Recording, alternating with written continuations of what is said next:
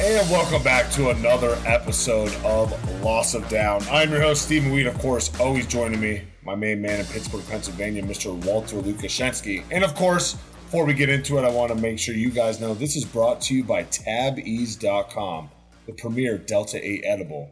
And make sure when you go to TabEase.com, TabEase.com, tell them Stephen Wally sent you. Use the promo code FOOTBALL. Get 20% off that order. You also get free shipping. It's been a week since the last time we spoke. Had another great week of NFL football underneath our belts. Your hell week is officially a week away. You're done with it. How the hell have you been, man? I've actually been doing really well. The only issue that I still, feeling the effects of Hell Week is that I left my microphone, as I'm sure you guys can tell this last 2 weeks with the audio. I have no idea where I left it in Wisconsin, but I have to find it or replace it, so by next week it should be a little better. But beyond that, yeah, man, dude, I was so excited to see the Raiders win the way they did after having such a turbulent week or two. Felt just good to get, focused on football again. And then I know you're excited too. Your Packers beat the Bears on the road at Soldier Field. You're going to be giving your buddy a hard time if you haven't already, I'm sure. Me and Adam were going back and forth, as we always do. When it's NFL season, we just talk a bunch of shit to each other. When it's Bears-Packers week, with the uncertainty of maybe Justin Fields can be that quarterback that will show success against the Green Bay Packers, as Aaron said, I still own you. And Green Bay showed it, but we will get there sooner rather than later. Yeah, we will. I will say this for Adam Alfonso and the Bears fans out there. Future is bright with Justin Fields. I think they finally have one they can build around. We just have to hope they eventually get the opportunity to build around him. But otherwise, Steven, let's just jump into our stories right now. And Sean Taylor, he was getting his number retired this week. It was kind of a sudden announcement. And it has a lot of people kind of being, I guess, a little speculative that this was more of a PR move after everything that's been going on with Washington in the last, not just a year and a half, but I feel like a lot of people don't even realize that the John Gruden saga started with the probe into the Washington football team. It felt weird because Sean Taylor deserves to have his number retired. I just wish it was done in a little bit more of a, a better fashion. His family didn't know Steven until this week. Something's a little fishy about that. PR stunt, I'm on board with that. All the timing is very off. On top of that, your team is horrible. You had a lot of more successful years that your team was doing, the Kirk Cousins era when they were at least went to the playoffs a couple times. That seemed like a good time to do it. They're on the up and up, and now they're on the downfall. It didn't make sense to me. With that aside, it's awesome seeing Sean Taylor's number finally retired. We didn't get enough of him, but we got enough to determine, this guy was a special talent. We lost him too soon. And one note I do want to say before we move on here to the next story, I'm sure you saw the videos of Jackson Mahomes, Patrick Mahomes' little shithead brother doing TikToks, stepping on it. I can't fucking stand this kid. For him to do something like that is so disrespectful. And of course he doesn't know the magnitude of what he's doing and the magnitude of disrespect he's bringing to the game. That shouldn't be allowed. And at least me and my friend group in our group chat, we really, really fucking hate Jackson Mahomes. So this did not make it any better that he was doing this. Nonetheless, awesome for the Washington football team fan base. Get that Sean Taylor, get some recognition in his family, get on the field, get some cheers his way. And, they were playing pretty well that first half with a lot of that momentum leading Kansas City into halftime. But once again, we will get to that second half here sooner rather than later. The next article we have here, in an ESPN Front Row article released on Monday afternoon, the legend of Dick Vitale, we were told, was diagnosed with lymphoma. So this would be the second time this year, in 2021, he has been diagnosed with some form of cancer. At 82 years old, yes, he has a 90% cure rate, but man, this guy is still battling. And as much as I hate Duke, as annoying as he is when he rides the Cameron crazies, or even when he goes to UNC, he is a historic part of covering that Tobacco Road rivalry. And as a Syracuse fan who has that team in the ACC, who plays Duke and UNC at minimum once a year in college basketball, I got to see a lot of him. Being from North Carolina, got to hear a lot of him as well throughout the years of that rivalry. So I'm hoping the best for him. He's a legend in the broadcasting game, someone we can definitely look up to, even though he's really annoying. He's a little quirky and annoying. I can understand that, but naturally he is. When you hear him, you think college basketball.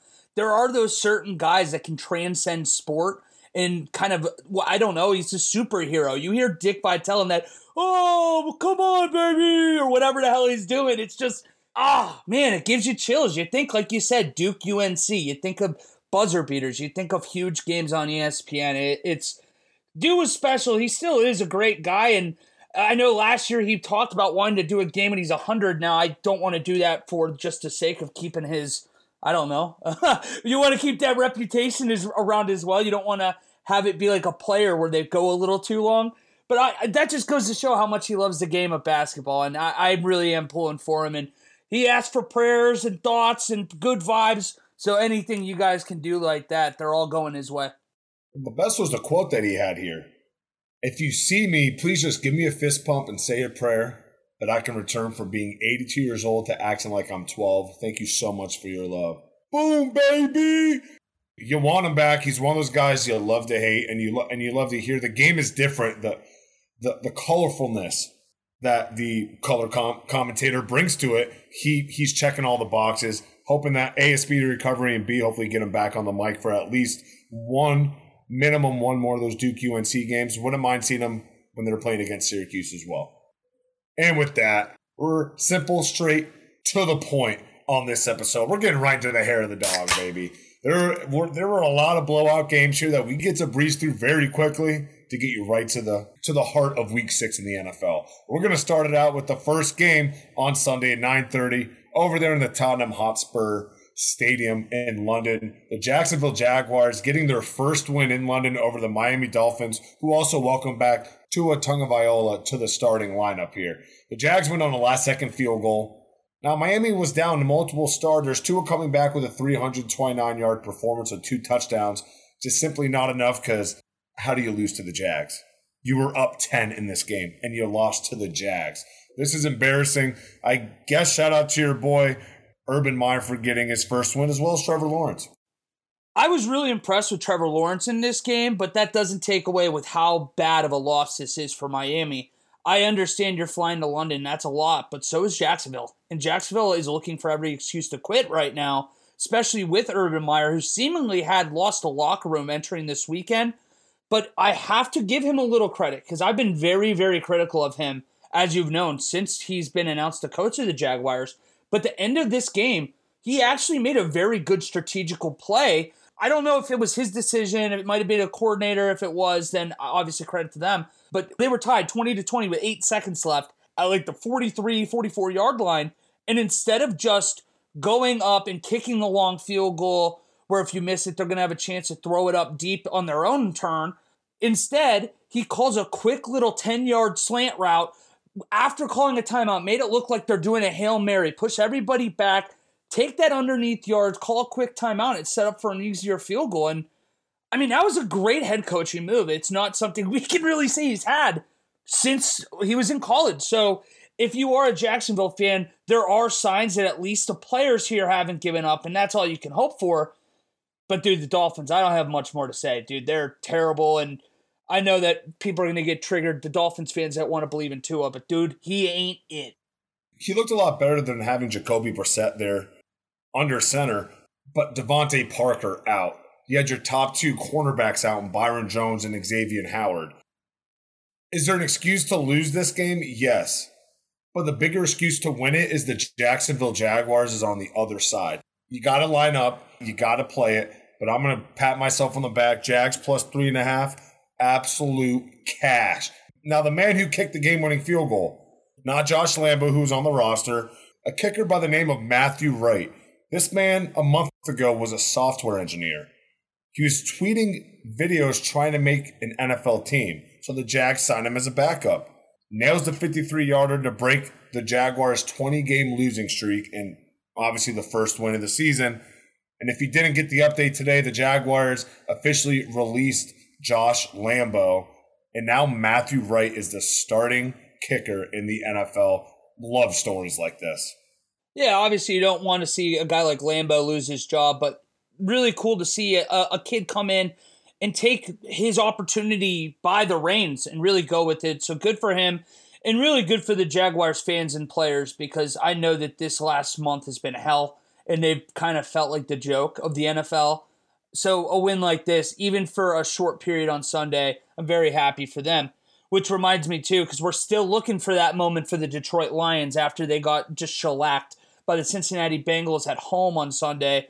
Bengals won that game 34-11. And I guess we'll start here real quick with the Lions before I ask you a question about the Bengals and throw it to you. But the Lions, man, this was the first time all year it felt like the team really didn't have a pulse in this game. You saw Dan Campbell say that he needs more out of Jared Goff, and I just don't know how much more there is. It's not even Jared Goff's fault. There's not a lot of talent there on that team, and he doesn't really have that skill set to take over a game himself. But for the Bengals, man, this is awesome, because I knew that they were going to be a competitive team. And going back to, I know I talked about it last week, when we did that way too early prediction show in like March or April, they had plus 1,300 odds to win this division.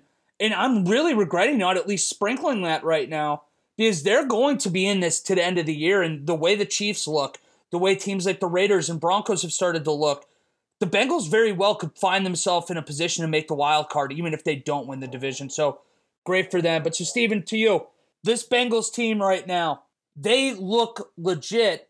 Do you think that there is an outside chance that this team can win the division? And even if not, do you think they can be competitive in a wild card round game? So starting with the Bengals, I do not think that they can win the division, strictly because Baltimore's on a roll right now. Ask me in a couple weeks. This is a week by week scenario that we have here. Hey, and Baltimore plays the Bengals this week, so huge test coming up for both teams. We'll be able to answer it here next week, if it's a good game between the two. Now, the Cincinnati Bengals, this is a classic. We knew that they're going to be good on paper, but we didn't know it was going to translate like this. Right, they have studs in the wide receiver room. They got Jamar Chase. It's 497, no touchdown this game. Dude already has 5 through his first 6, 5 through his first 5 professional games. Just didn't have any in his 6th. But then you got T. Higgins. You have Tyler Boyd. All of a sudden, the sudden emergence of C.J. Uzomah, their tight end, in the red zone. We haven't even said anything about Joe Mixon quite yet. They have some studs on that offensive side of the ball being led by Joe Burrow. Defense isn't as bad off as they were last year. Now, granted, yes, they did play the Detroit Lions. They're holding up against that competition. Big Ben could have torched that defense last year, no matter of how bad Big Ben is. Aaron Rodgers didn't necessarily torch them. If anything, Devontae Adams did. But as a whole, Aaron didn't really do anything. This team is looking solid. I wouldn't go as far as winning the division, but second place over the Browns right now with all the injuries Cleveland's dealing with and kind of the ups and downs that they're having with their season, it's not far-fetched putting them second in the division, first up in that wild card spot, right? Now, for the Detroit Lions, how could you ask more for Jared Goff, do more with less? He had 7 players with the reception last week from Jared Goff. TJ Hawkinson, 8. That's a tight end. DeAndre Swift, 5. That's a running back. Jamal Williams with 1. Also running back. Khalif Raymond. Who the fuck is that? Wide receiver. St. Brown. Rookie out of USC. Jared Goff doesn't have anyone to throw the ball to. When DeAndre Swift is getting 21 touches, Jamal's only getting 5. And that's a brunt of your team. Not even talking about TJ Hawkinson. They need a wide receiver. They thought Terrell Williams could have been the number 1. He's dealing with concussions, some injuries. He's not a truly number 1. You're not building an offense for Jared Goff to succeed in. I'm not expecting him to be insane. We know that when he was with LA, but my goodness, you got to give him something to work with outside of TJ Hawkinson. Next game here on the Hair of the Dog, the Indianapolis Colts demolished the Houston Texans. Texans turned the ball over 3 times. They did not. They looked like they're either this team or a team that can be competitive against a New England Patriots team with a solid secondary. Don't have a pulse on this team week by week. But while you said it here best, in reality, beyond the Patriots scare, the Texans just have been worthless without a good quarterback play since Tyrod Taylor came back. They got some wide receiver studs. They have a loaded running back room. They don't have that bad of a defense. But 31-3, I'm also pissed off because this made me lose my 4-team teaser. Took the Colts at plus 24. You couldn't put up another 6 up here. Just for good old Steve. Assuming you mean the Texans plus 24, but that's an insane bet to lose. I'm sorry about that. It's rough. Colts needed this win more than anyone in that division right now. That brings them up to a brisk 2-4. There's not really too much to harp on here. This is a game the Colts needed and should have won. Texans, you are not surprising me at this point in the season. Yeah, the only thing that I think you can take away for the Colts and say it was a loss this weekend is that you expected to make up a game. Because you expected to beat the Texans and you expected the Titans to lose last night on Monday Night Football, and that didn't happen. That's the only thing negative you can say here. But there's not really much, like you said, to be said. The Texans are a very bad team that don't have a quarterback. It's not going to get better. I mean, continue to fade them. They're, not to go too far ahead and get into the gambling stuff, but to give you an idea of how bad this team is, the line opened up this week at 17.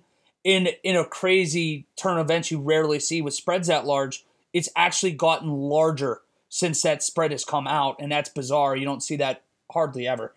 But our next game, we'll go into a little bit more of a competitive one here. I guess not really so much competitive, but the Rams go to New York and basically do what the Colts did to the Texans. They had a really slow first quarter. We're actually trailing 3-0 in that game before scoring 28 points in the second quarter. Man, with the injuries that the Giants have right now and with how deficient that offensive line is, I don't know how they're going to be competitive either. I mean, between these last two games, you're going to see, I guess, the first, 3 or 4 games we've talked here. We have some staples in Hair of the Dog here, Steven. It's almost like they're trying to get a name segment themselves out of this because, dude, this is rough. I'll go to you now if you have anything you want to add. But, dude, the Rams are really, really good. But with these injuries, the Giants are equally as bad. They're horrible. Talk about Jared Goff not having any weapons. Daniel Jones is missing basically his whole wide receiver room. Yeah, Darius Slayton is not playing. Sterling Shepard, who barely played. You got Kadarius Toney, who re-aggravated that ankle injury that kept him out up until last week. They may be losing him for multiple games because it's worse than they thought. Still have the questions with Saquon. That offensive line is an absolute joke. They signed 2 veterans in the offseason, end up retiring before this. You had Nate Soldier who's getting beat left and right. You got their other tackle that just went out with injury who's looking pretty solid after a rough rookie year or rough couple of years. They just can't get it right.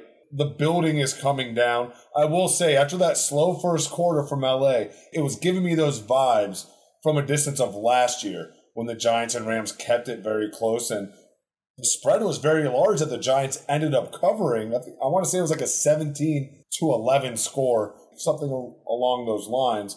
And then all of a sudden they just explode. Cooper Kupp, a player that is a non-quarterback and not Derrick Henry. Holy shit, this guy should be right up there for MVP talks.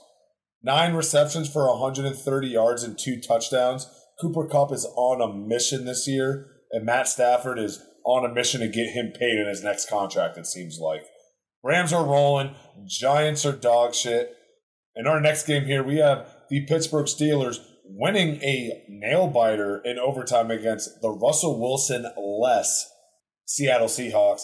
Geno Smith strip sacked by TJ Watt here in overtime, which set up Chris Boswell to kick the game winner to kickstart, pun intended, a nice 2-game win streak. How long will that last? Probably will end this week. The fact that Big Ben and his offense needed overtime against one of the worst defenses in football and with missing one of the best quarterbacks in football, A, you can only put up 23 points. B, it took you 5 quarters to put up 23 points against this team.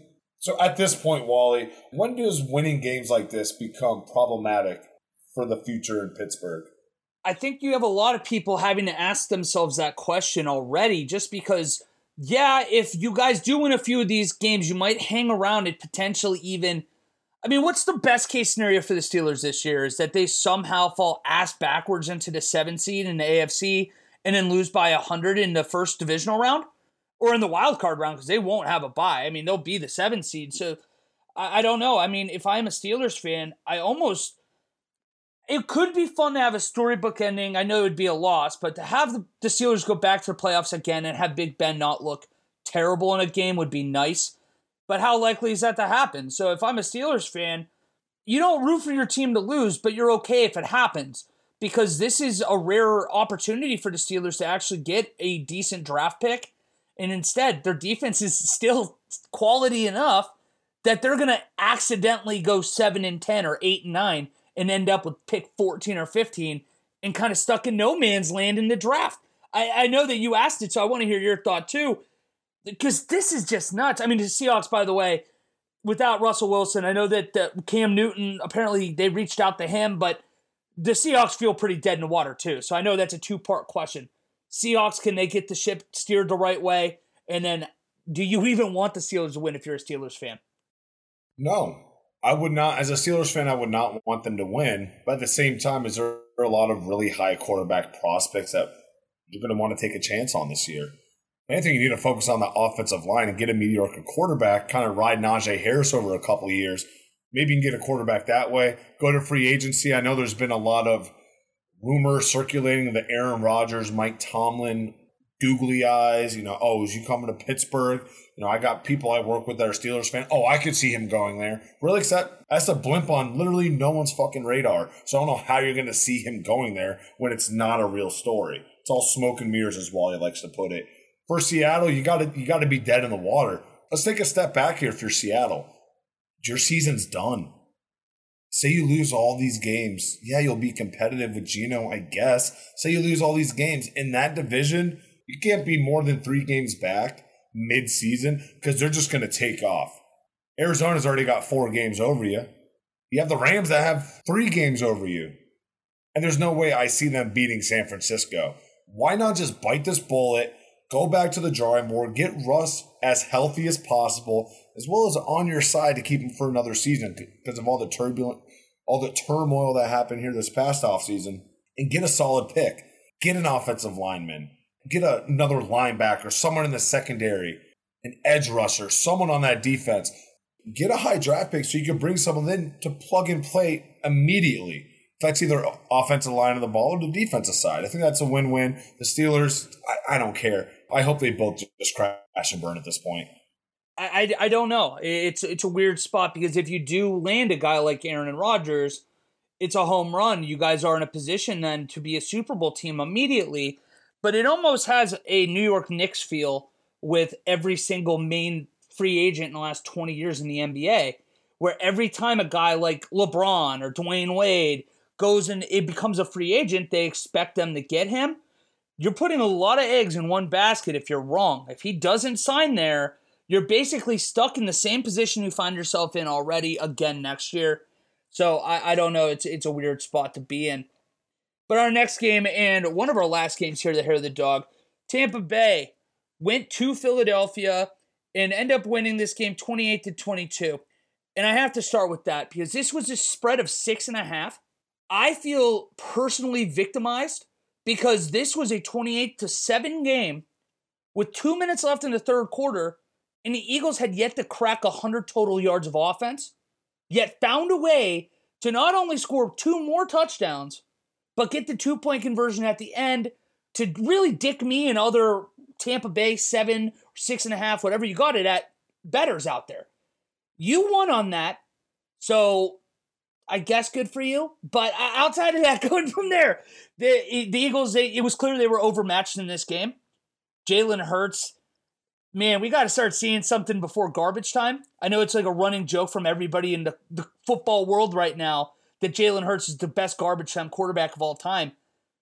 But we need to see it in the first 40 minutes of the game, not just the last 20. What was your main takeaway when you watched this game? Because I don't know how much we truly learned. We knew that the Bucs are still the Bucs. The Eagles are, that 8-ish team in the NFC where they're going to be in this all year, but I don't think they're going to get it done. They're not getting it done. They're not going to be in any sort of conversation. We need to get Jalen Hurts the gold jacket of garbage time. This man, he'll get it done for you. Like Wally said, those plus 6.5ers for Philly. Fly, Jalen, fly. There's nothing to really take away with Tampa Bay on this one. I'm going to actually cover this a little bit in the gambling section, but this is Tampa Bay at its finest. And this is Tom Brady at its finest, right? We were saying the same stuff last year.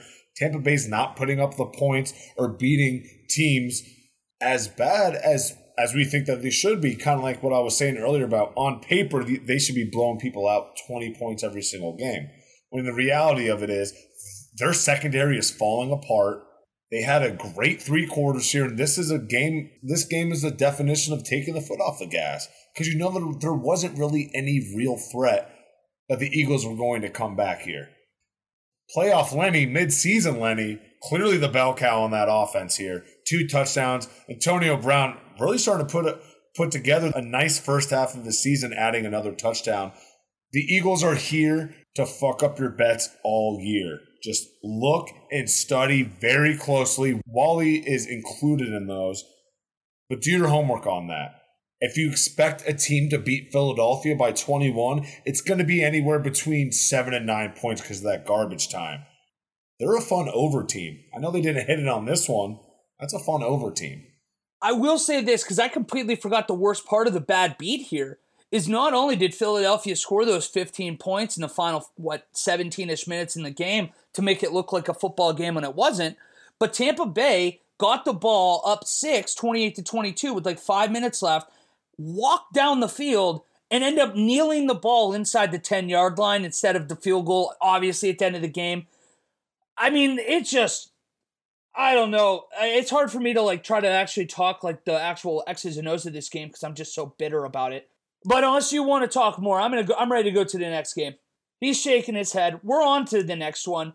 The Vikings beat the Carolina Panthers on the road in overtime here.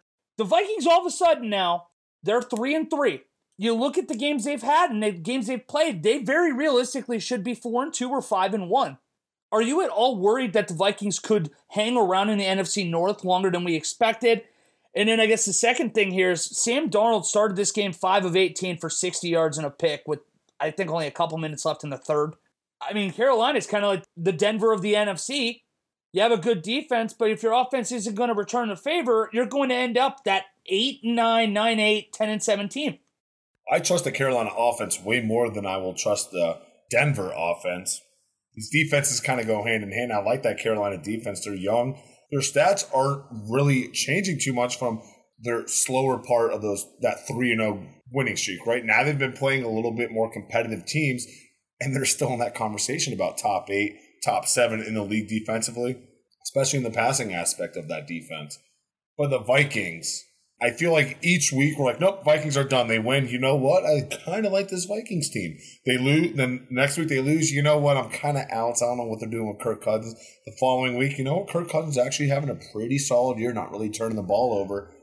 That defense is getting better and better each week. You got Patrick Peterson that ended up being carted off. We'll see how that injury is looking.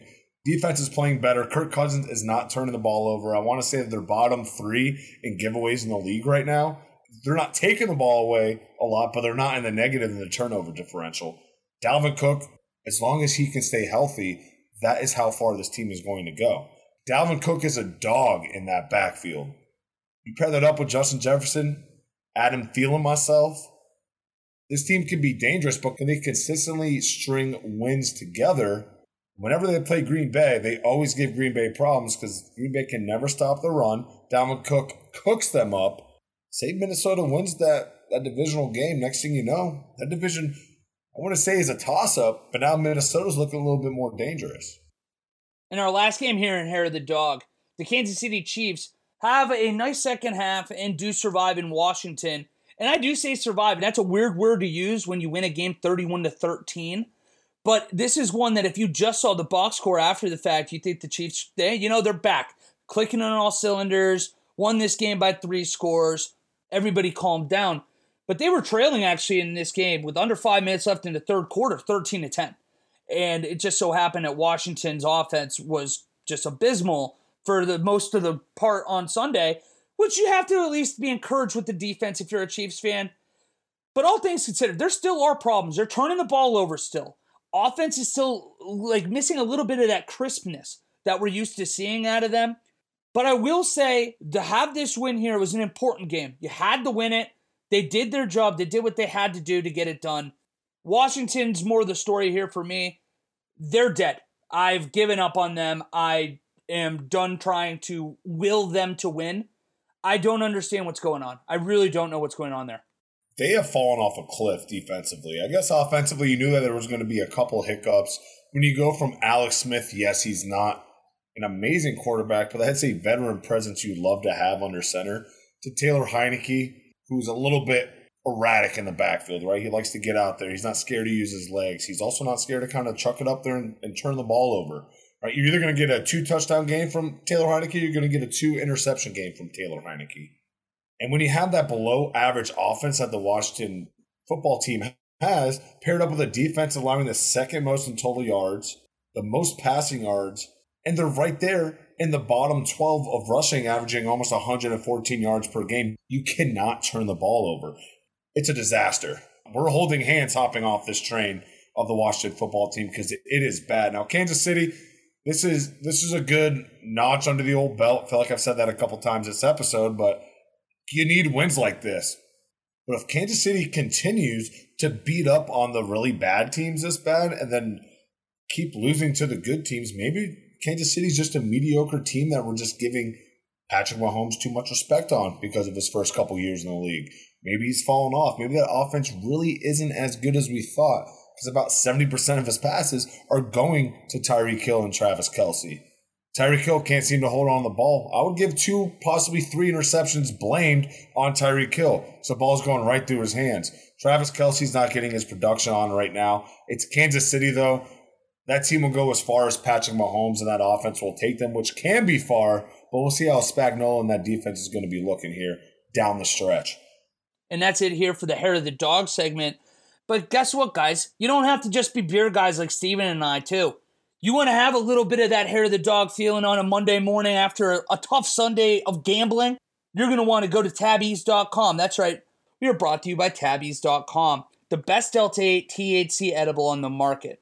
It is sugar-free, keto-friendly, gluten-free, heat-resistant, and made of 100% pharmaceutical-grade ingredients with consistent dosing for a perfect edible experience. And I know I talked about it last week. That's so important. There's so many companies out there. You go and you cannot have the same dosage because it's done by different people by hand. This is the same every single time. You do it once, you do it 100 times, same effect every single time. But if you're not into the Delta 8 THC, that isn't a problem. The Tabby's company also offers a CBD option with no Delta 8 THC using the same proprietary drug delivery system to guarantee a perfect dose. And right now at Tabby's.com, they're offering 3 flavors: Galactic Fruit, Watermelon, and Mint. You guys know mint's my favorite. I'm going to be getting some more of these over to Steven to find out what his are here soon. But our new flavors and the products will be released monthly. So make sure you follow them on Instagram and Facebook with the handle of @TabEaseCO. That is @TABEASECO to be the first to know when these drop. You can pick these up at Tabby's.com with the promo code FOOTBALL. That's right, with the promo code FOOTBALL for 20% off your entire order with free shipping. We will start it off with the most interesting game, and I'm very excited to talk about this. The Baltimore Ravens slaughtered the visiting Los Angeles Chargers 34-6. The Chargers only put up 208 yards. This is only 327 that Baltimore put up, but for an high-powered offense that just seems to be lighting the league on fire, led by Mike Williams, sprinkled in with a little bit of Keenan Allen, hand that ball off to Austin Eckler. Maybe I'll get Jared Cook involved a little bit. Next thing you know, the Ravens holding on the ball for more than a quarter longer than the Chargers, not giving them that opportunity. And Justin Herbert looking bad, only 195 yards, a touchdown and 1 interception on this. Lamar didn't light you up at all. Like I said, that Chargers team cannot stop the run, and they were giving it to every single running back and Lamar on the roster that day. Devontae, Freeman, L. Bell, Murray, Latavius Murray, all scoring touchdowns on the ground. So, Wally, you're the AFC West guy. This is your neck of the woods. Should we be worried at all about the Chargers' performance here this past Sunday? And should the Ravens be the AFC favorite right now? I'm going to be like the Men in Black guys that show up with that little click button and all of a sudden you forget everything. Eliminate this game from your brain for the Chargers. Not just for the players and the team themselves. Throw it out. You're going West Coast to East Coast. You had a brutal few weeks here of playing really difficult teams back to back to back. I mean, Think about this last 5 weeks for the Chargers. I guess all year, realistically. They've played the Cowboys. You follow that up with the Chiefs on the road, the Raiders at home, which is effectively a road game. Then you play the Browns, which turned into a road game at home. And now you have this game right now. You have the Baltimore Ravens, which you said they're one of the shortlist favorites for the whole, I guess for the Super Bowl, really. So throw it out. Weird game. I wouldn't worry about it. I wouldn't even worry about it when they play again in the postseason because everybody will do that. Oh, they dominated them. Different time. Forget about it. For the Ravens, though, this is very, very encouraging because, yeah, Lamar's stats weren't exactly lighting the world on fire like you said, but if you got to see a lot of this game, he looks like he's developing as a passer. This year, we're seeing him make throws that I don't feel like he was comfortable making in the past, and he's doing it, and I guess with that conviction that the ball is just snapping on these receivers. And he had a few throws in this game on third downs, especially, I want to say, in that third quarter to really put the game away. He had a touchdown pass, I want to say it was like 3rd and 7 or 3rd and 8. Good ball over the middle. But that's what I'm excited about. If he can be a passer, then yeah, man, they might be the best team in the AFC. I need to see it in the postseason before I'm going to completely sell my soul and say that they are my favorites. But they're definitely in that first breath. Personally, I think the Ravens should be the favorites. I've been dogging on them a lot this year, but they got the monkey off their back with the Kansas City win. They beat arguably the hottest team in the Chargers right now. And all of a sudden, you flip the script. Baltimore's the hottest team in the NFL. I don't want to touch them. Lamar's playing out of his mind. MVP candidate, absolutely. With every single one of his injuries, every single one of the injuries that they've had in the backfield. Got Sammy Watkins that's hurt. You had Rashawn Bateman that's finally getting his first action, the rookie that they drafted out of Minnesota. And that defense is the Baltimore Ravens defense that they've prided themselves on. We'll see how this goes over the next few weeks. Right now, they are my favorite in the AFC until the Chiefs can prove it right. The Chargers can get back on my good side. And with the Bills losing to the Titans last night, obviously we'll get into, how are the Ravens not your favorite right now? That's the last place you're going to want to go through is Baltimore. Maybe Lamar finally gets the other monkey off his back. Playoff games. Maybe he finally comes in here, strings a couple together. We got an AFC championship game for the ages.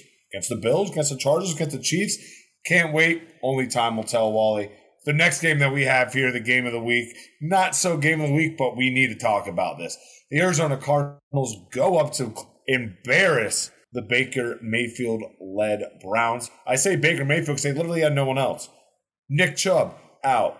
Kareem Hunt gets hurt, leaves the game. Odell Beckham hurts his shoulder, does end up coming back. Jarvis Landry, yes, he's off IR. Still has not played yet. You had 2 of your starting tackles out of this game. The Browns never had a chance. And on top of that, Baker Mayfield dislocates his shoulder, which we found out here in week 2 was actually a fully torn labrum in his left shoulder. There's a lot going on here in Cleveland. One thing that stands out, Arizona Cardinals are hot in the NFC right now.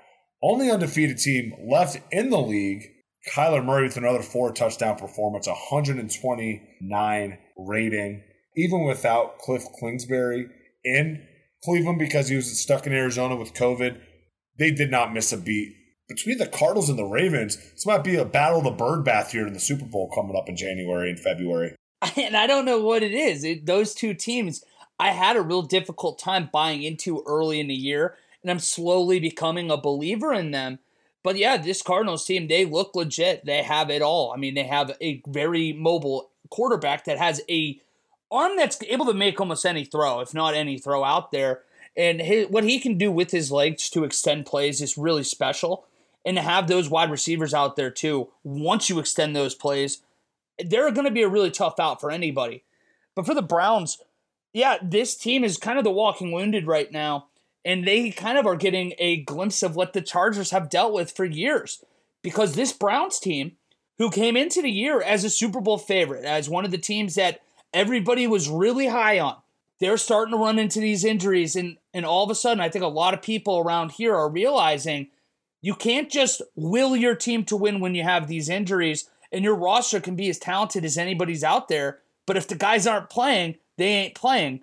And you like to talk about best ability is availability. That's where you're seeing right now with this Browns team.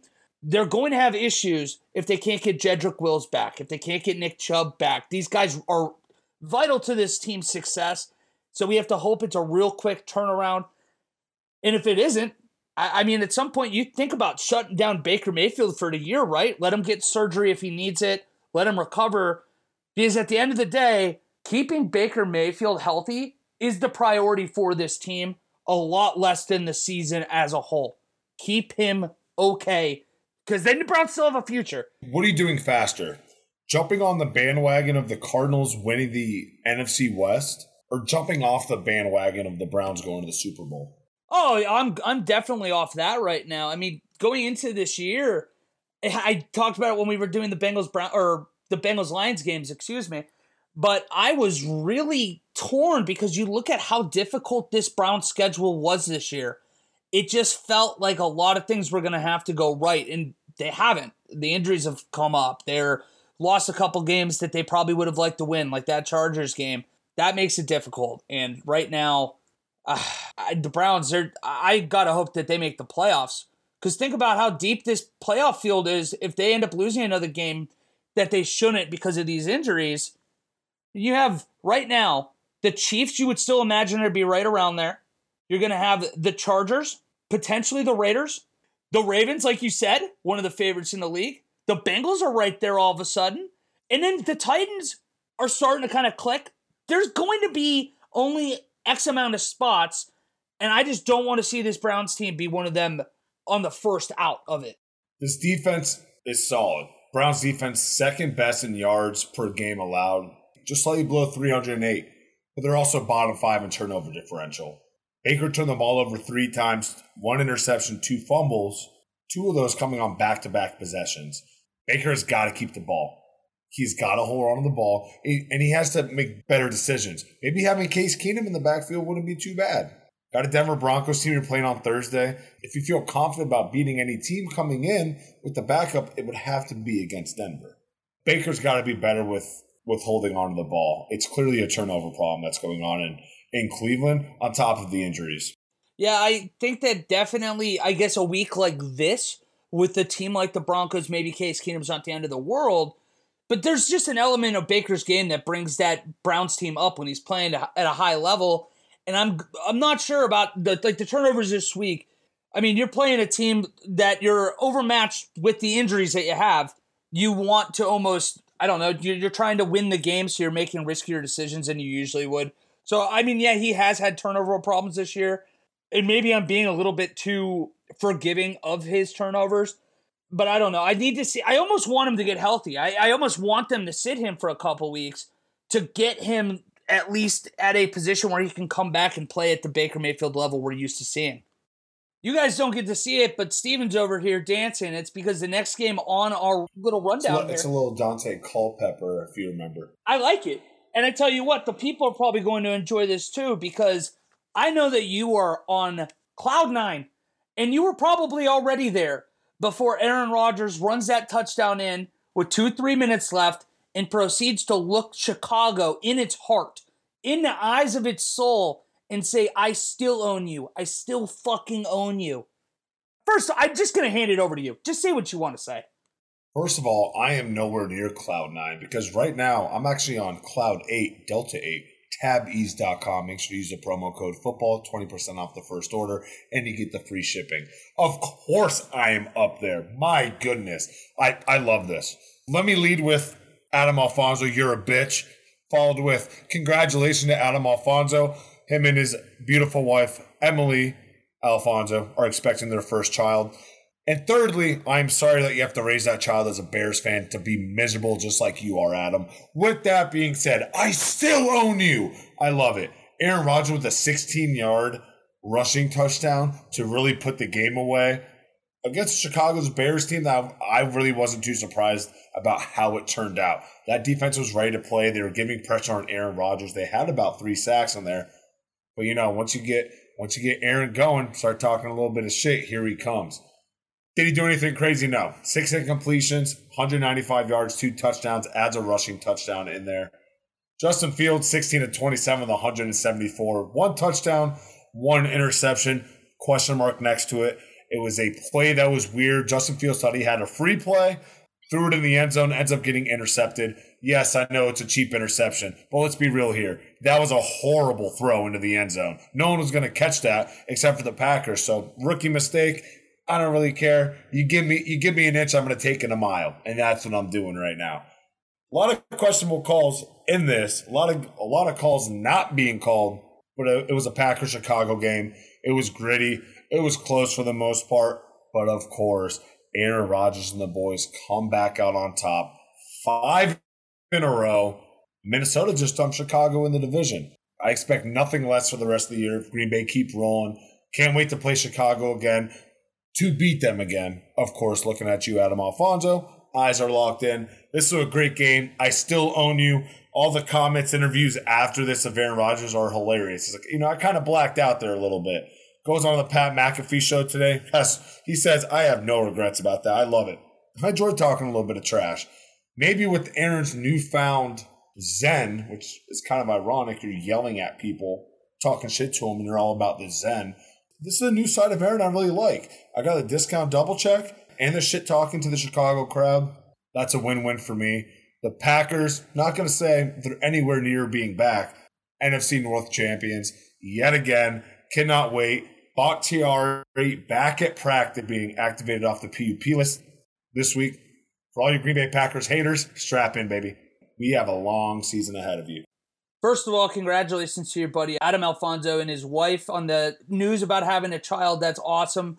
Very excited for you guys. And then from there, I guess I'm going to say some nice things about the Bears first before I rip the Band-Aid off. But I really do believe that Justin Fields in this Bears team have a very real future together. I know that you're a Packers fan, so naturally you're going to be like, hey, stupid throw it in the end zone, Packers, blah, blah, blah. Every time, it was almost like back when Carson Palmer would have the offsides penalties, he would just take an immediate kneel down. Like snap would come and then kneel it, and it pissed me off because it'd waste plays. And I remember one time it was 2nd and 12 because he took a knee and they decided it wasn't offsides. It's like the only situation I can find where it actually in reverse was better. But this is, I'm not going to overreact to something like that. This Bears team defense is legit.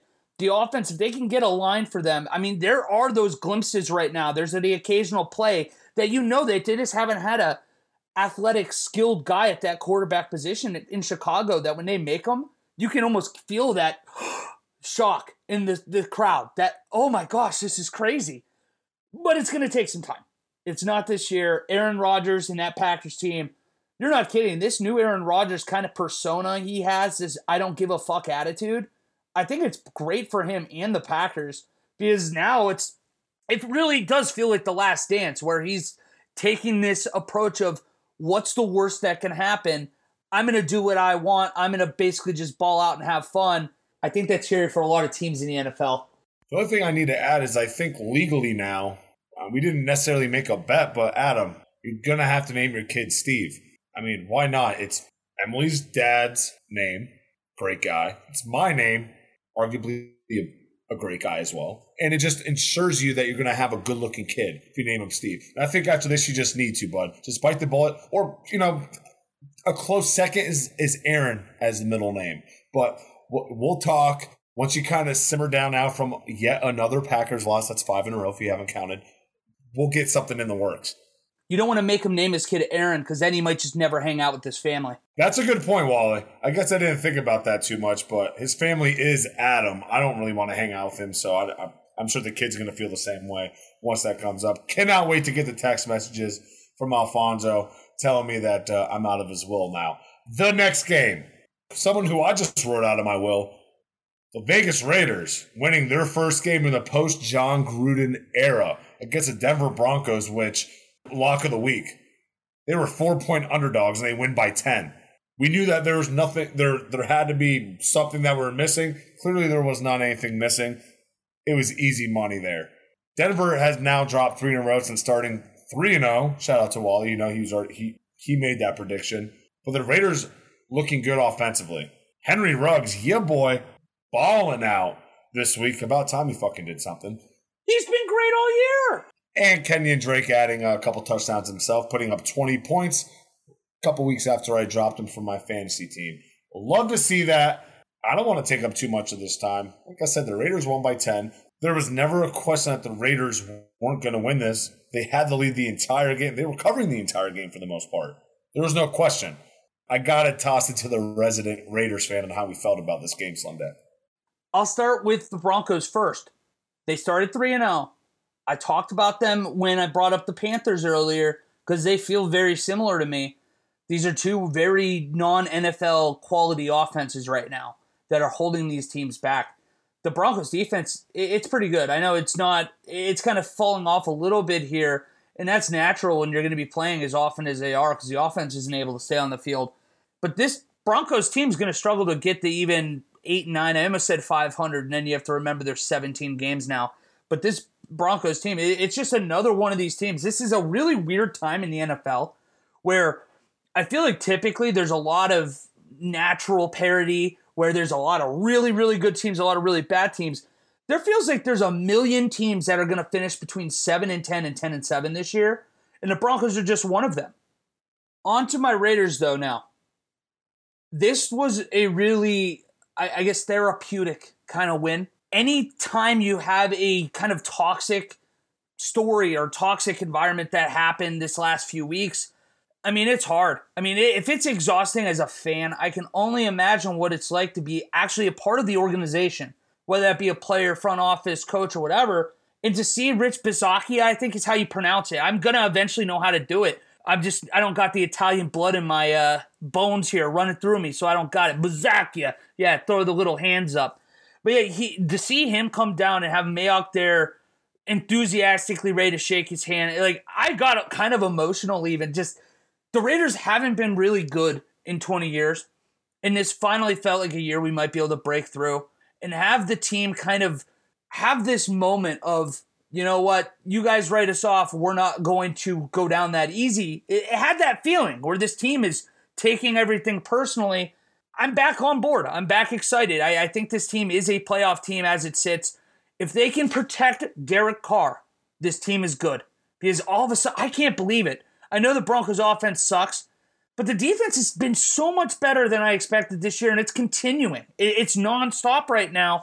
And you mentioned Henry Ruggs. To see those steps and the strides that he has taken this year opposed to last, it makes me happy because they're genuinely trying to draw him open right now.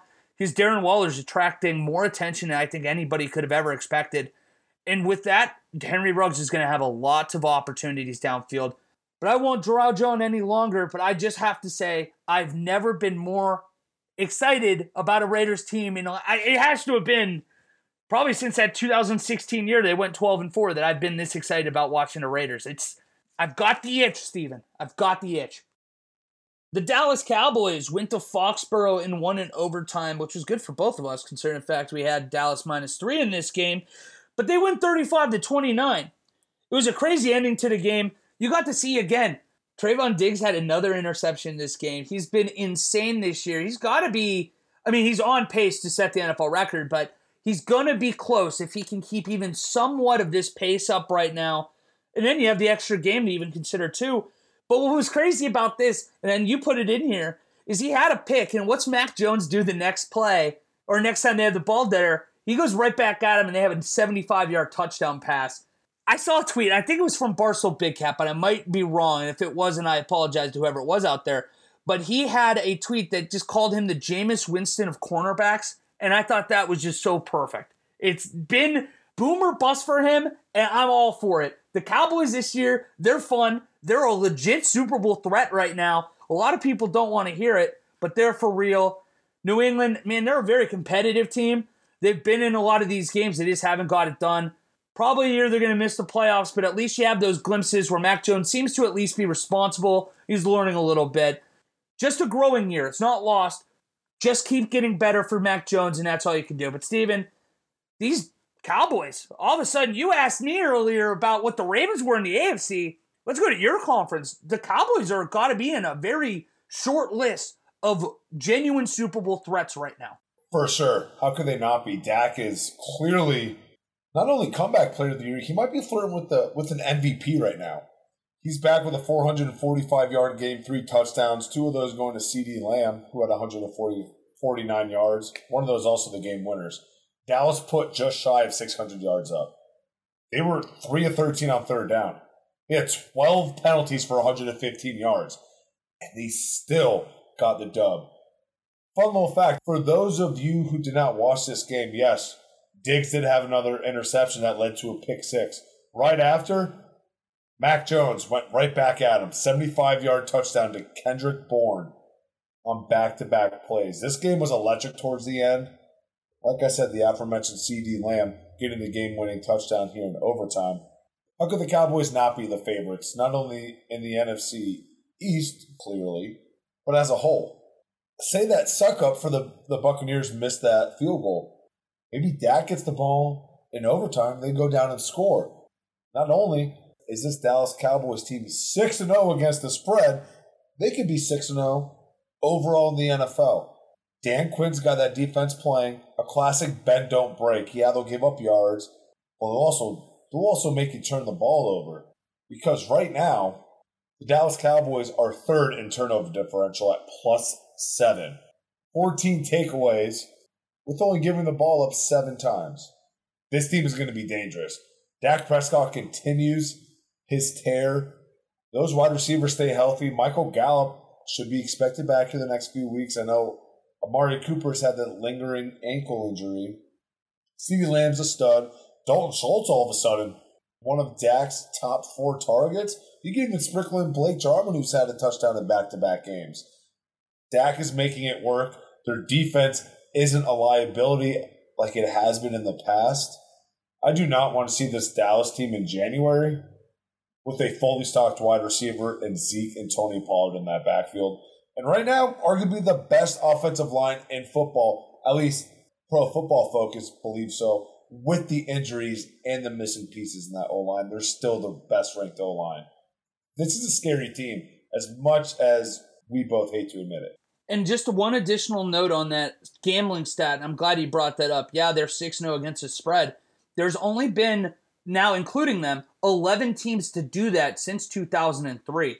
And the last one was 2018. Like, that is a really kind of peculiar stat to find for gambling, and it goes into what you said with the turnover differential. Will be interesting to see if Dallas can keep it up. I don't hate them nearly as much as I feel like you and probably most NFC fans do.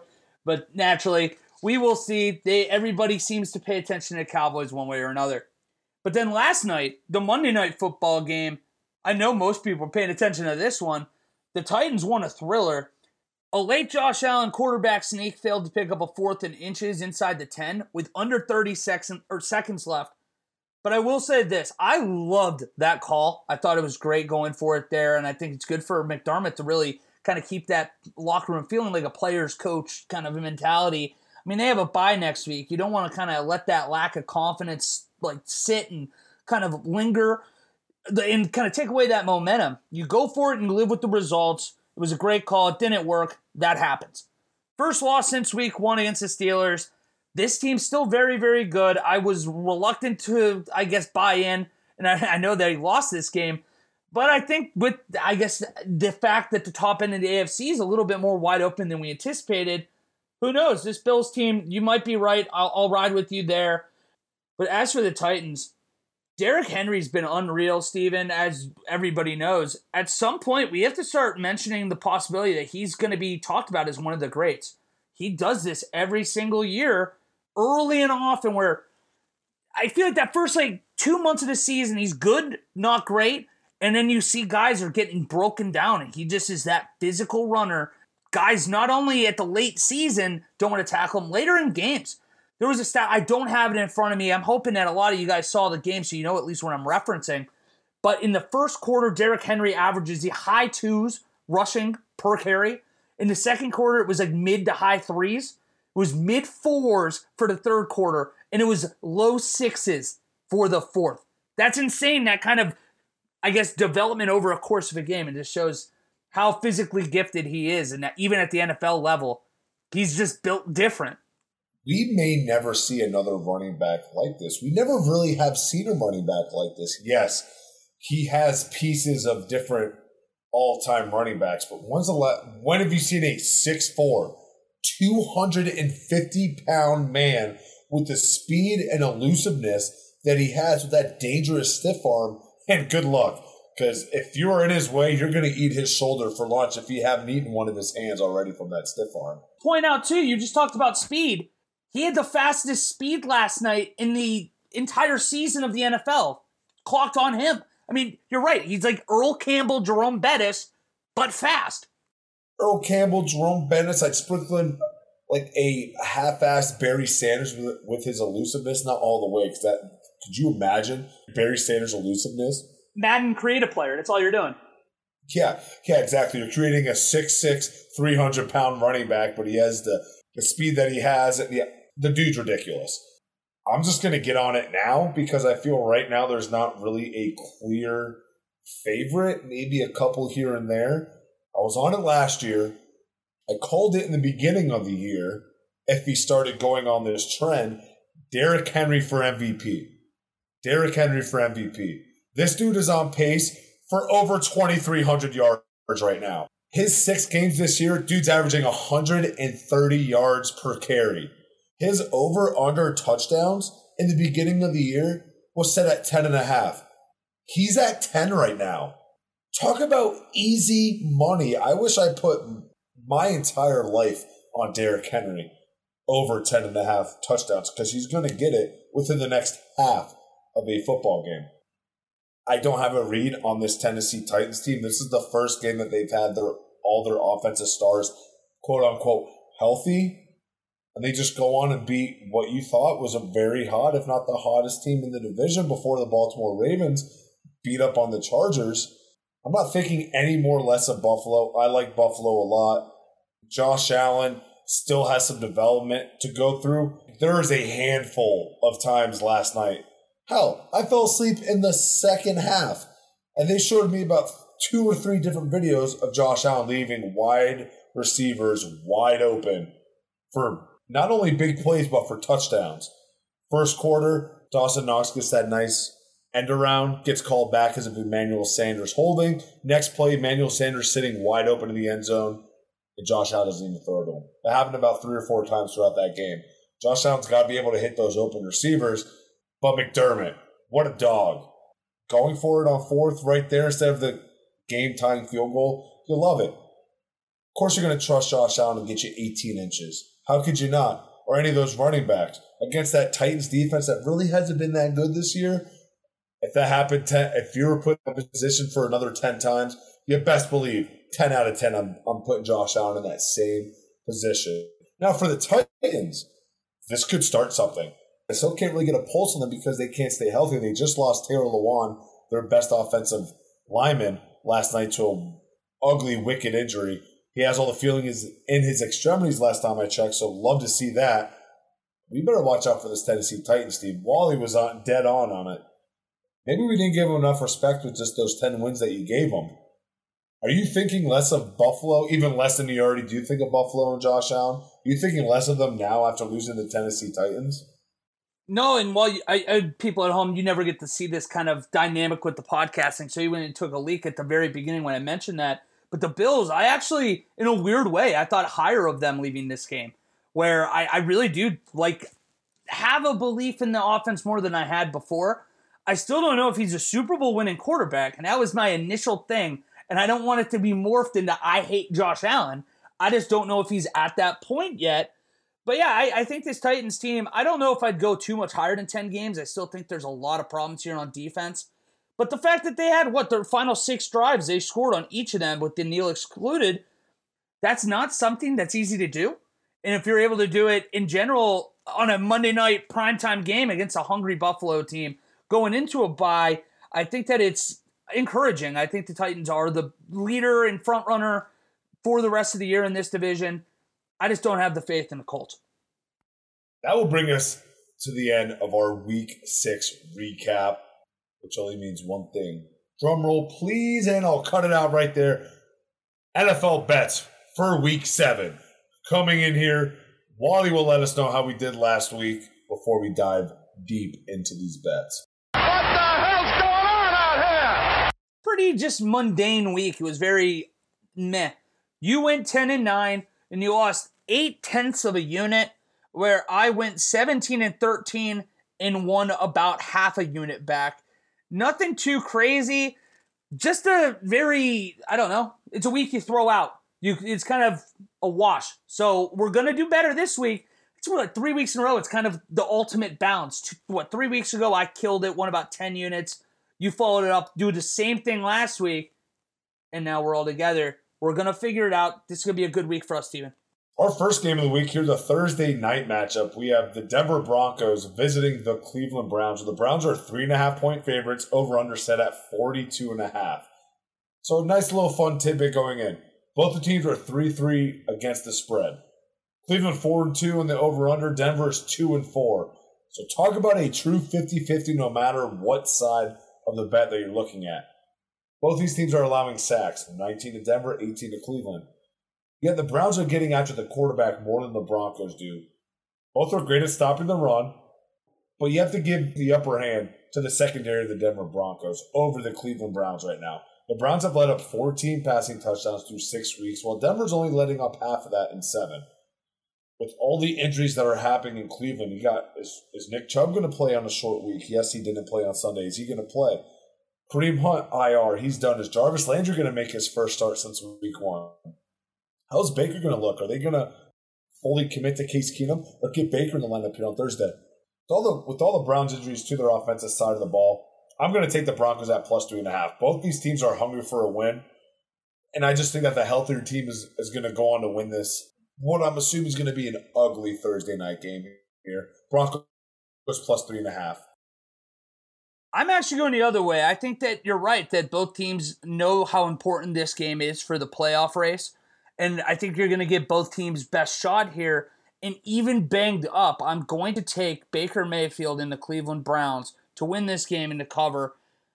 I really would have preferred it being 2.5 because I do think 3 points is right around what this will end up being. But I will, for the sake of argument, take the Browns to cover and money line here. As of right now, it sounds like Baker Mayfield is going to play. If he ends up playing, I'm assuming that they have deemed that it's not going to be dangerous for him in his shoulder. And at that point, there's no excuses. You lace him up. You have the expectations that you have any other week. And if he is out there, I think the Browns are going to win. I think Baker's going to do well. And that's that. The next game, we have the Washington football team is going to Green Bay for your Packers, who are 9.5-point favorites, where the over-under is set at 48.5. I'm going 3 bets on this one. I'm doing that for the next bet too. It's going to be a little funky here for a minute for me. But I'm taking the Washington football team plus 9.5 here. But I'm taking the Green Bay Packers money line with the over. Washington's defense it's so bad. It's unbelievable actually at this point how bad it is with how much talent they have. And I don't know how Green Bay is not going to, I guess, take advantage of that. But Washington, I think they're going to at least be able to hang around this game. Coming off that emotional win for the Packers, I think they might be a little bit flat. So they win this game, but I do think it's closer than people think it's going to be. They win it something like a 31-27 kind of score. Your Packers covering this weekend, Steven, or where are you going with this? We're on the same wavelength on this. Washington does have one of the worst defenses in the league. Looking at you secondary. And I think that Aaron will be able to exploit them. But with the injuries that Green Bay has been dealing with on the offensive line, like I said, David Bakhtiari just got off the PUP list. Don't even know if he's going to be able to play this Sunday. His replacement, Elton Jenkins, who's been a stud for him, he's been dealing with an injury. You have Josh Myers, their center, who's been dealing with a back injury, an ankle injury that he sustained this past Sunday. And on the other side of the ball, or on the other tackle, you have Billy Turner, who's a huge question mark. So I think that D line of the Washington football team can really take advantage and get some pressure on Aaron Rodgers and that offensive line. Maybe don't allow Aaron Jones to have the game that he's used to having, even though the Washington football team is allowing around 113, 114 yards per game on the ground. Again, back to the offensive line woes that Green Bay's having. Yeah, Aaron's not really having that much pressure. He doesn't really have his best foot forward on the offensive line side of the ball. Aaron and Devontae are going to hook up here. I wouldn't be surprised if Devontae had another 8 to 10 reception for a 150, 200-yard game, how bad this is. But I like Washington covering the 9.5. A lot of question marks as well on the defensive side of the ball health-wise for the Green Bay Packers. And I think Wally really hit the nail on the head there. Overcoming those emotional wins or overcoming the tough losses. This next game, you really get to see how this team is. Kind of like what I was saying last week about how the Rams-Giants matchup is giving me scares of what happened last year. This matchup is giving me scares about what happened when Jacksonville came up and how bad they were. And they kept that a one-possession game. I see the same thing happening here. I have Washington at plus 9.5. But I'm going to take the Green Bay money line on this. I think that's the smartest bet that we have here. The next game that we have on the schedule, we have the Kansas City Chiefs, 5.5-point favorites at the Tennessee Titans. If anything, I'm really liking the over on this one. I don't trust any of these teams to allow myself to sway to one side or the other. I will say this is the revenge tour year against the Kansas City Chiefs. As much as I don't like betting against the Chiefs, games like this, it seems like the correlation of it this year is taking that underdog. Now, Kansas City 2-4 against the spread. Tennessee 4-2 against the spread. Kansas City is giving up 133 yards per game on the ground. Well, like I said, Derrick Henry's averaging 130 yards per game currently. Both these secondaries are suspect. I'm going to give it to Tennessee over Kansas City secondary, and that defense as a whole is horrible. But I expect Mahomes to carve up the Titans secondary as much as I expect King Henry to eat up the rush defense of Kansas City. I like Tennessee at plus 5.5 here. I'm also going to go with the over. I see this as a high-scoring game like it was 36-35 against the Ravens earlier this year when the Chiefs had them. I see that as a very similar score and going way over on the over. I like Tennessee plus 5.5 in the over in this game, Walter. We're going to war on this one because I have Kansas City minus 5.5, riding with that money line as well, but I'm going with the under. 56.5 points is a lot. And the way Derrick Henry is running the ball, and it's a focus right now for Tennessee, I think they're going to shorten the game with that. So I think the under is going to hit for that reason. Now, beyond that, Patrick Mahomes in this Chiefs team, the offense didn't look as sharp on Sunday against Washington. I don't know if that was more Washington's finally going to figure it out, but I'm not going to ever give them credit again. So that's not it. It has to be Kansas City. And I think coming, again, you want to talk about an emotional win.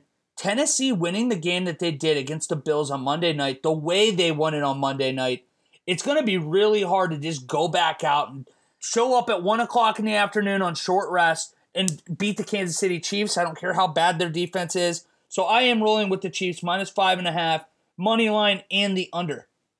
Our next game, the Atlanta Falcons are 2.5-point favorites, which tells you something about the game that you're about to be looking at. But the Atlanta Falcons are 2.5-point favorites on the road at Miami, where the over-under is set at 47.5. If this doesn't tell you what Vegas thinks about Miami, I don't know what does. But I agree with them. I'm taking Atlanta minus 2.5 in the money line here. I don't think Tua's good. I don't care who is basically at quarterback for them. Atlanta's defense is bad, but I think that they're even able to slow down this Miami team. Like I said, Falcons minus 2.5 in the money line. Tell me you're rolling with me here, Steven. Call us young Fred Durst, baby, because we rolling Limp Bizkit style. Yeah, for all my 90s babies out there, I'm sure you get that. Yeah, Atlanta minus 2.5. This is an ugly matchup. They're both bottom 13 in yards per game. Put it in hair of the dog already. Just put it in hair of the dog already.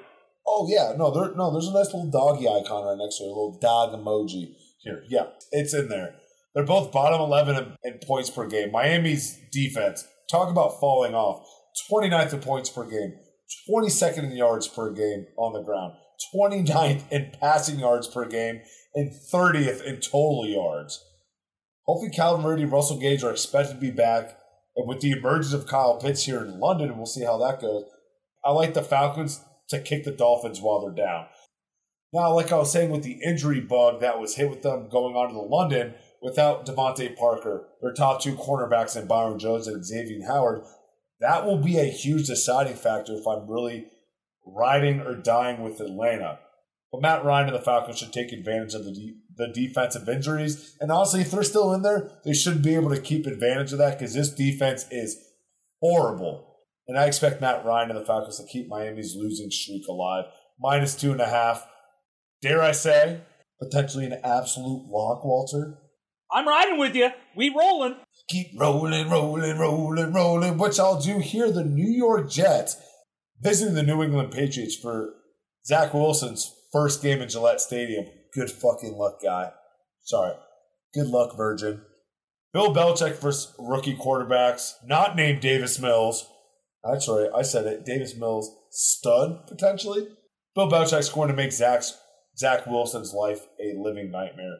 Zach Wilson is leading an offense, virtually bottom three in everything. New England's offense is anywhere between 20 and 24 in those same categories. Yards per game, points per game, passing, rushing yards per game. But these teams are both defensive teams, which I use lightly. That's a term I will use lightly right now.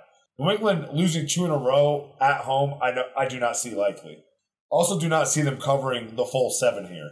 I see this as being a 16-13 divisional matchup game. Rookie quarterbacks going head-to-head. And also a fun fact I did not mention in the Patriots game. Mac Jones is the only rookie quarterback to pose at or above 100 quarterback rating in the starts. He's done it twice. No other quarterback has done it. Rookie quarterback, that is. I'm going to give Mac Jones the nod here. But I like the Jets at +7 and the Patriots to cover the money line here. I'll throw it to you here, Wally, and like these rookie quarterbacks, I hope it doesn't get intercepted. What are your thoughts on this game? That's an interesting fact on Mac Jones. I did not see that yet about the, 2 games with 100 or better passer rating.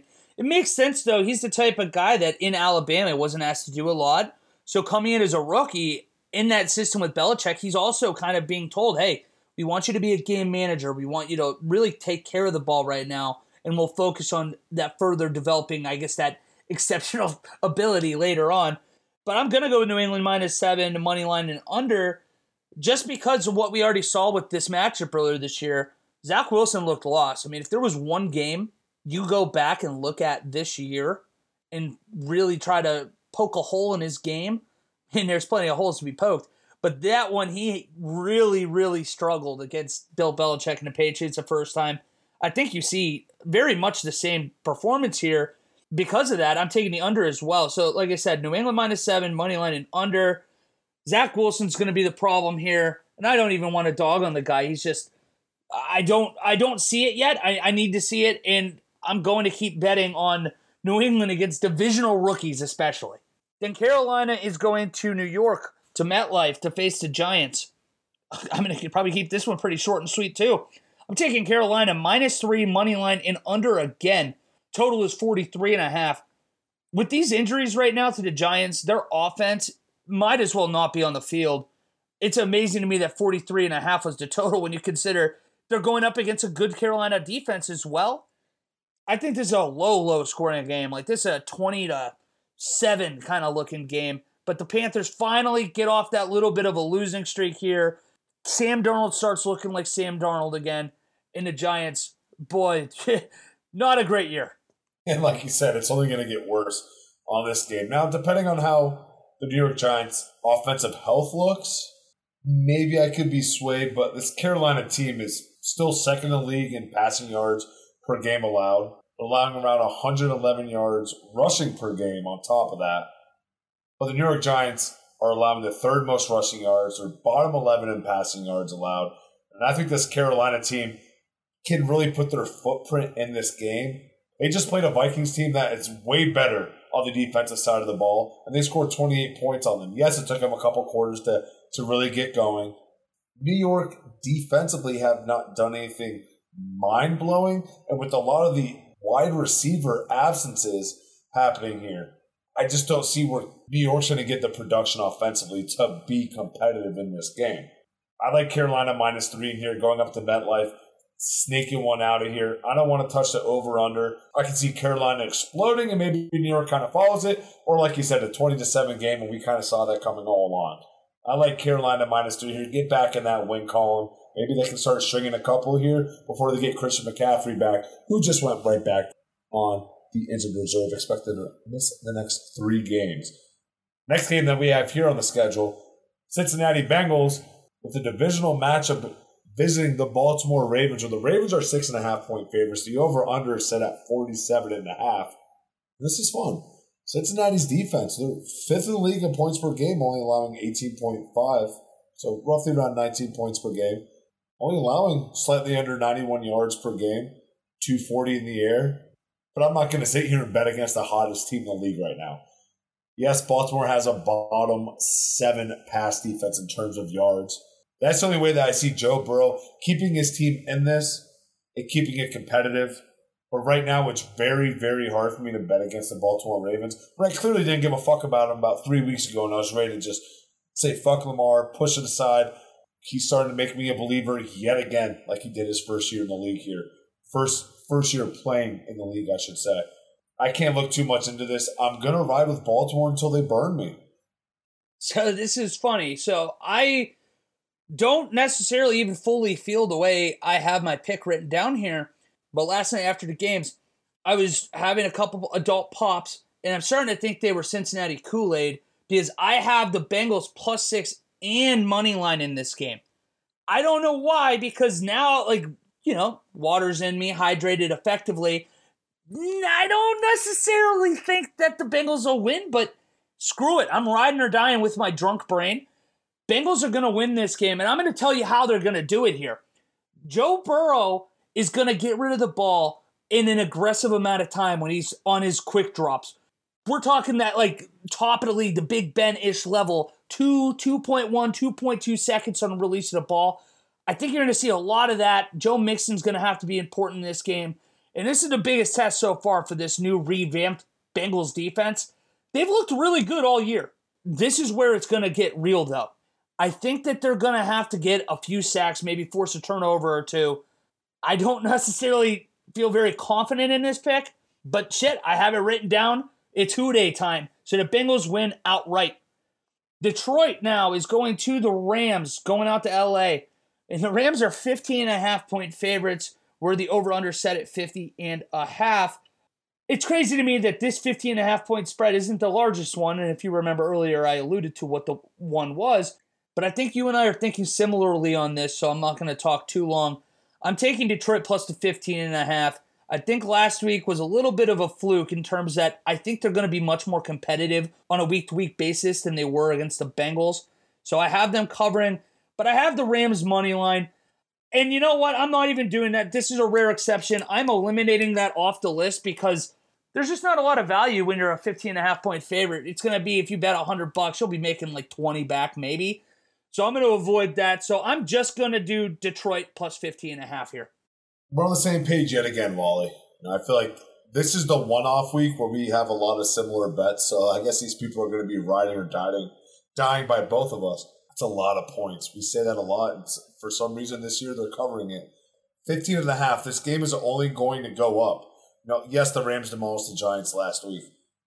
The Lions are in NFL hell right now. They cannot catch a break with their schedule. They can't catch a break overall. But borderline 16 points is a lot in this league. Detroit's opponent's average margin of victory is around just slightly under 11 points. Yes, there's a couple 2-point victories that kind of weighed that down, not including the 25-point loss to the Bengals. Then you got the 18-point loss against the Packers in week 2, week 3, whatever that may be. But I'm going to take the Lions at plus 15.5 here. Even though the Rams are 4-2 against the spread, while Detroit is 3-3, that's giving you a 58% chance of covering here, which does not make this easier. I'm just going to give it the Lions plus 15.5, and I'm going to sit here and wait for that line to only grow and grow more until maybe a 17, 17-5, or maybe an 18-point, where now it's a 3-possession game.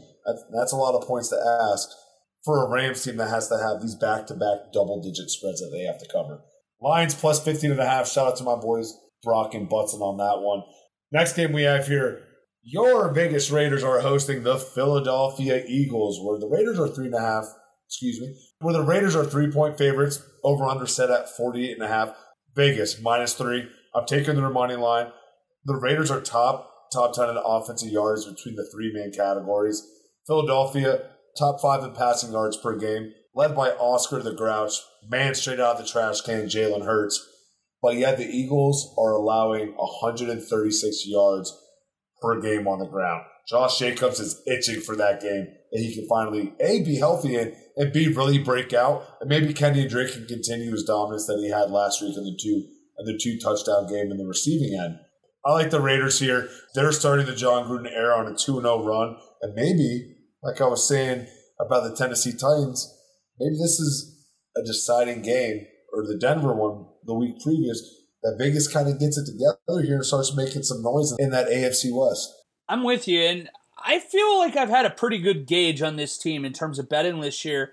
The only loss was when I picked the Raiders to beat the Bears, and that was just such a weird and gross game to watch anyways. But I think the Raiders win this game, so I'm taking money line, and I'm going to also take -3. I think the defense is going to give Jalen Hurts fits, and we've proven this year that we were able to handle Lamar Jackson. I think that an athletic quarterback's not necessarily the Achilles heel that it used to be for this defense, and I think the Raiders' offense is going to move the ball pretty regularly in this game. It will be interesting to see how the fan base does there, too, because it really is the only time that we've seen a large-scale team outside of Chicago come to Las Vegas since then. I'm trying to get a gauge on how the fan base is going to do. It's really hard when you're such a transient city to maintain a home field advantage, but I'm hoping for it. Raiders win this game. Derek Carr looks great yet again, and Rich Bisaccia is the truth. Special teams coordinator, my ass. Embrace the future with Rich. We're rich in Las Vegas. Raiders cover. Then here's our biggest spread of the week right here. Houston's going to Arizona. And surprise, surprise, arguably the worst team in football is playing arguably the best team in football. We have a crazy number. The Cardinals are 17.5-point favorites, and 47.5 is the over-under. I have Houston plus 17.5. I don't think that I could ever bet a NFL game beyond 17. I don't think I could do it, so I'm taking Houston plus 17.5, but nothing else. I don't want the money line. I don't want the over-under. And to give you an idea, this may pop back up again in our final segment here in a few minutes. I'm taking the over 47.5 in this game. I am a huge fan of if you have these large spreads and a little bit lower of an over-under, then I'm going to take it. You're expecting Houston to get some garbage time. Maybe Arizona's up 30-0, right? Late in the third. Houston gets some garbage time touchdowns. Arizona adds a bullshit field goal that no one really cares about. Next thing you know, it's at 48 with 6 minutes left. You're like, holy shit, here we go. That was way too easy. Arizona 5-1 against the spread so far this year. Houston is bottom 7 in yardage, every offensive category. While Houston's -3 in the turnover differential, where Arizona's at +8. Arizona can take the ball away, and Houston loves giving it away. I'm staying away from the 3-score spread. Hone it on the over. This Arizona offense is too hot for me to bet against with the way Kyler and the boys are playing right now. I just like the over because they can light up the scoreboard. And I like picking the over because I just want both teams to have a good time. Next game we have on the schedule, the Chicago Bears visiting the Tampa Bay Buccaneers, where the Buccaneers are 13.5-point favorites. Over is also set at 47.5. Remember this game last year? The Bears going to Tampa Bay, get a victory. We're all thinking, what the hell is happening with Tampa Bay? Bears defense knows how to get after the quarterback. They have 21 sacks on the year. I want to say it's like top 2 or 3. They've also given up the most amount of sacks in the league thus far. A true yin and yang. Now, this Tampa Bay defense is very hurt. Keep your eyes on the injury report. Hone in on the secondary of what that's looking like. Yes, Justin Fields isn't that amazing. Maybe you can get something going against this team that seems like Jalen Hurts made it a game all of a sudden in the fourth quarter. Not saying Justin Fields can make it a game at all, but I like Chicago to at least cover this 13.5 points. I'll even go as far as wait for that to build up a little bit. So I think that their defense can keep them in this game a little bit more than Vegas does, obviously. Chicago at 13.5, Tampa Bay money line. Hopefully you are in the same boat as me. What are your thoughts on this game, Wally? No, we're on the same page, exactly. This is a game that I really had to try to remind myself that last year doesn't factor into this game. Because, I mean, we still remember the Tom Brady 4 holding up game against Chicago last year. But I don't know what it is. I just feel like Chicago kind of is built to give Tampa Bay a little bit of fits. Defense is very, very good. And I think the way that secondary in Tampa Bay is really banged up right now, you might see Justin Fields be able to throw it downfield a little bit more than you have. I have them covering, but they're not going to win. I mean, the Buccaneers are really freaking good. Just a little bit of a sloppy game to watch because of what that Chicago defense can do. Real quick, before I go to our next game, I just want to throw out there because I always watch Red Zone while I'm doing this, and every time it comes on, I forgot that the Bears wore those old school throwback white uniforms with like kind of the winged helmet, kind of like Michigan. They're some of the best uniforms in football, at least in the NFL. I wish they brought in more. And your face right now is where most people say, I love those uniforms. They're fucking boring. What is How so are they good boring? about They're awesome. Coming from an Ohio State guy and you just compared it to Michigan. Hey, I'm big enough man to admit that the Michigan helmet is sweet. Oh my god, I am so happy that we're getting this on video, we're getting it on audio.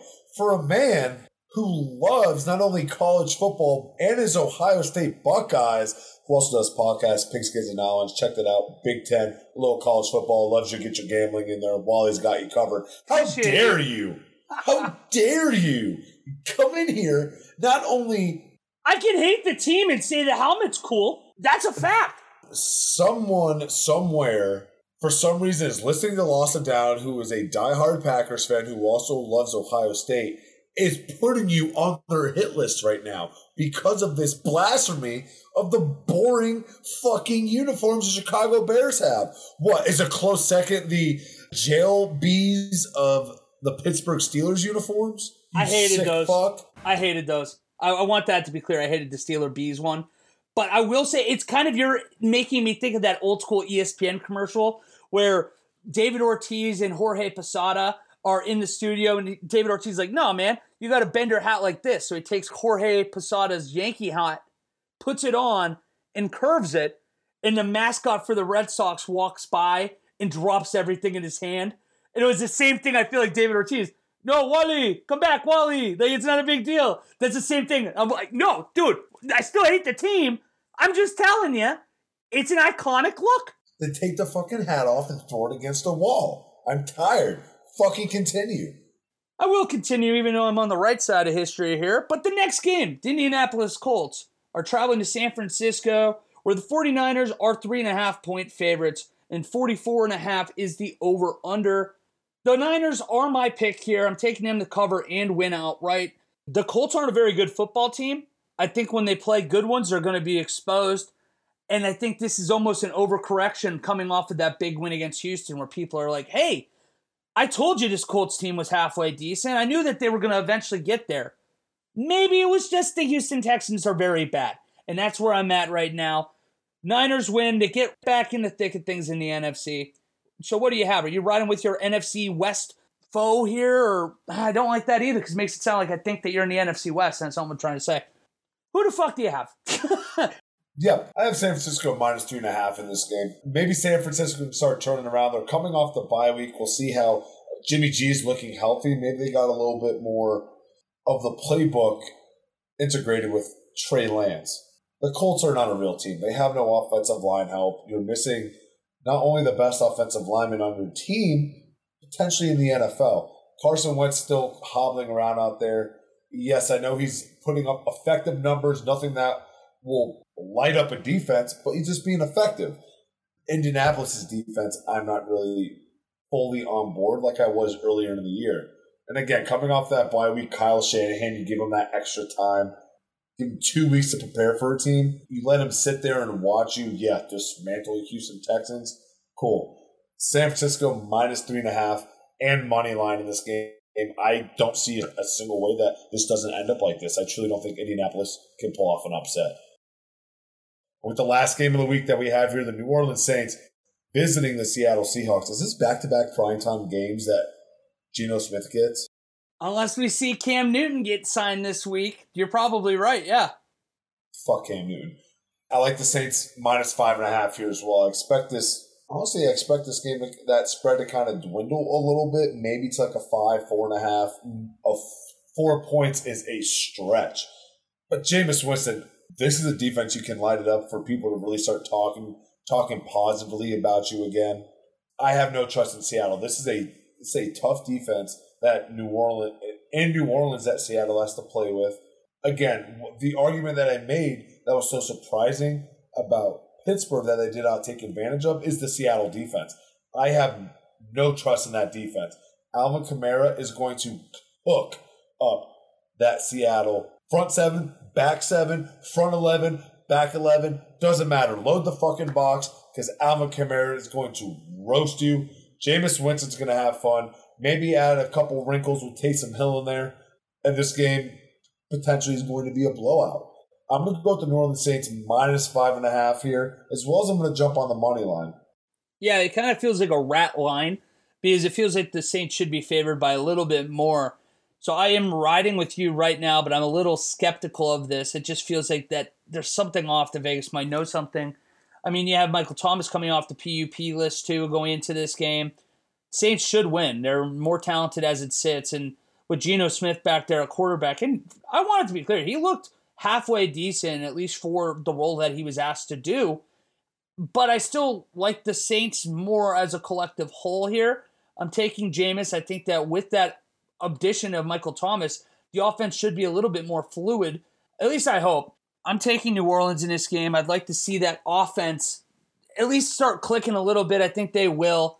They're going to cover this game, and I'm like you. I think it could be a blowout, and that just makes me nervous that we both feel that way. Before we send you guys off on your merry little ways, the last segment, my personal favorite, hopefully your personal favorite, I don't know about Wally, hasn't really said too much about it. Prop, lock, and drop it. That's right, we give you a prop bet to pick, we give you a lock of the week, and we give you a game that personally we think that you guys should stay away from. I will lead us off here. My prop, which unfortunately the Giants as the lowest scoring team last week did not hit. It felt pretty good going into that final quarter. Houston was not able to score that touchdown to put them over, and the Giants ended up scoring that touchdown to push them to 11. The Texans being the lowest scoring team last week with 3 points only scored, so I'm sorry to mislead you, but this is potentially a lock for the prop. Zach Wilson to throw an interception against that New England Patriots secondary in his first game in Gillette Stadium. Don't have the odds on it right now. I'm waiting for it to drop. Once we do get the graphics out to you guys, I will make sure to have the odds in there. I feel like that's an easy bet right there. My lock of the week is going to be the Atlanta Falcons at -2.5 against the Miami Dolphins. Yes, I know. I said watch out for that injury report. That's going to make you more confident in taking this pick, especially if Byron Jones, Xavier Howard are out yet again. Hell, even if one of them are out, I'm pretty confident that absolute lock of the week is going to be Atlanta -2.5. You're getting all their offensive weapons back after the game in London.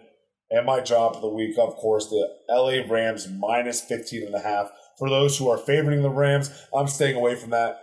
We have said it, and we will reiterate it. That is too many points for an NFL game. And if the Rams cover, I am okay biting the bullet that I was wrong. Wally, what's your prop, lock, and drop this week? My prop, I got to stick with my little bit of a tradition here of making it a Thursday night game. I have Odell Beckham Jr. scoring at any time, in any time scorer prop. That pays at +150. I feel like the way this Browns offense has looked lately, and considering that Nick Chubb is out, you're going to see a conscious effort to have a successful air raid attack, and it would be nice to see Odell kind of have a week where he's really clicking. So I'm going with him. It's a very fitting environment, a good team for him to. It seems like a good time, a good team, a good primetime game to get him off his little bit of a rough start here.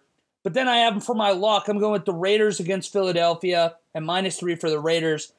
I don't know what it is. It's just this feels like a game that the Raiders should win 34-20. Really not give up too much to Jalen Hurts, but also move the ball pretty well. So to have a spread that low, I don't know if it's a matchup situation that I might not be seeing, or if the Raiders just don't have that, I guess, respect yet from the books out there. But I am going to say that that's a lock. And then, like you, my drop, not the same game, but for the same reason, I have Houston at Arizona. Arizona's a 17.5 point favorite, and that's way too many points. I will not be betting any spreads when you get above about 16, 17 for sure. And that will bring us to another end of Loss of Down. Make sure to follow us on all of our social media platforms, Facebook, Instagram, at Loss of Down. Of course, Twitter, ran by yours truly, Walter Lukashenski, _loss. As always, I'm your host, Stephen Weed, my main man in Pittsburgh, Pennsylvania, Wally Lukashenski, my co-host, always kicking ass with the editing. Give this man a shout out. Give him a little bit of love. Been grinding his ass off here for a couple weeks. Thought I'd give him a little bit of love this episode. What are your parting words here, fuck boy? My parting words, I guess, going back to the way we started, and thank you for the little props there. I appreciate that. But Sean Taylor getting his number retired, this guy truly was, I mean, if he managed to stay alive longer, be in the league, and stay healthy, he could have been in that Troy Polamalu, Ed Reed resurgence of that safety position that we saw in that mid-thousands period. And it's just a shame that so many people, younger guys that didn't get to watch the games, I feel like they got robbed because Sean Taylor really was special. And it was very, very evident from the moment he stepped on the field. I mean, shit, most Buckeye fans out there can probably remember him very well from that 0-2 national title game too. So, Steven, I'll let you have your final thoughts, but that's mine. Sean Taylor, one of the best to ever do it. Sean Taylor, RIP to a legend. His anniversary happened this past week. And, of course, the natural defender. When he died defending his family. You summarized it perfectly, Wally. And I think Sean Taylor could have been that Kobe-esque football player of our generation where just a few-year window of the people really thought that he was the best. Yeah, Troy Polamalu was right in there.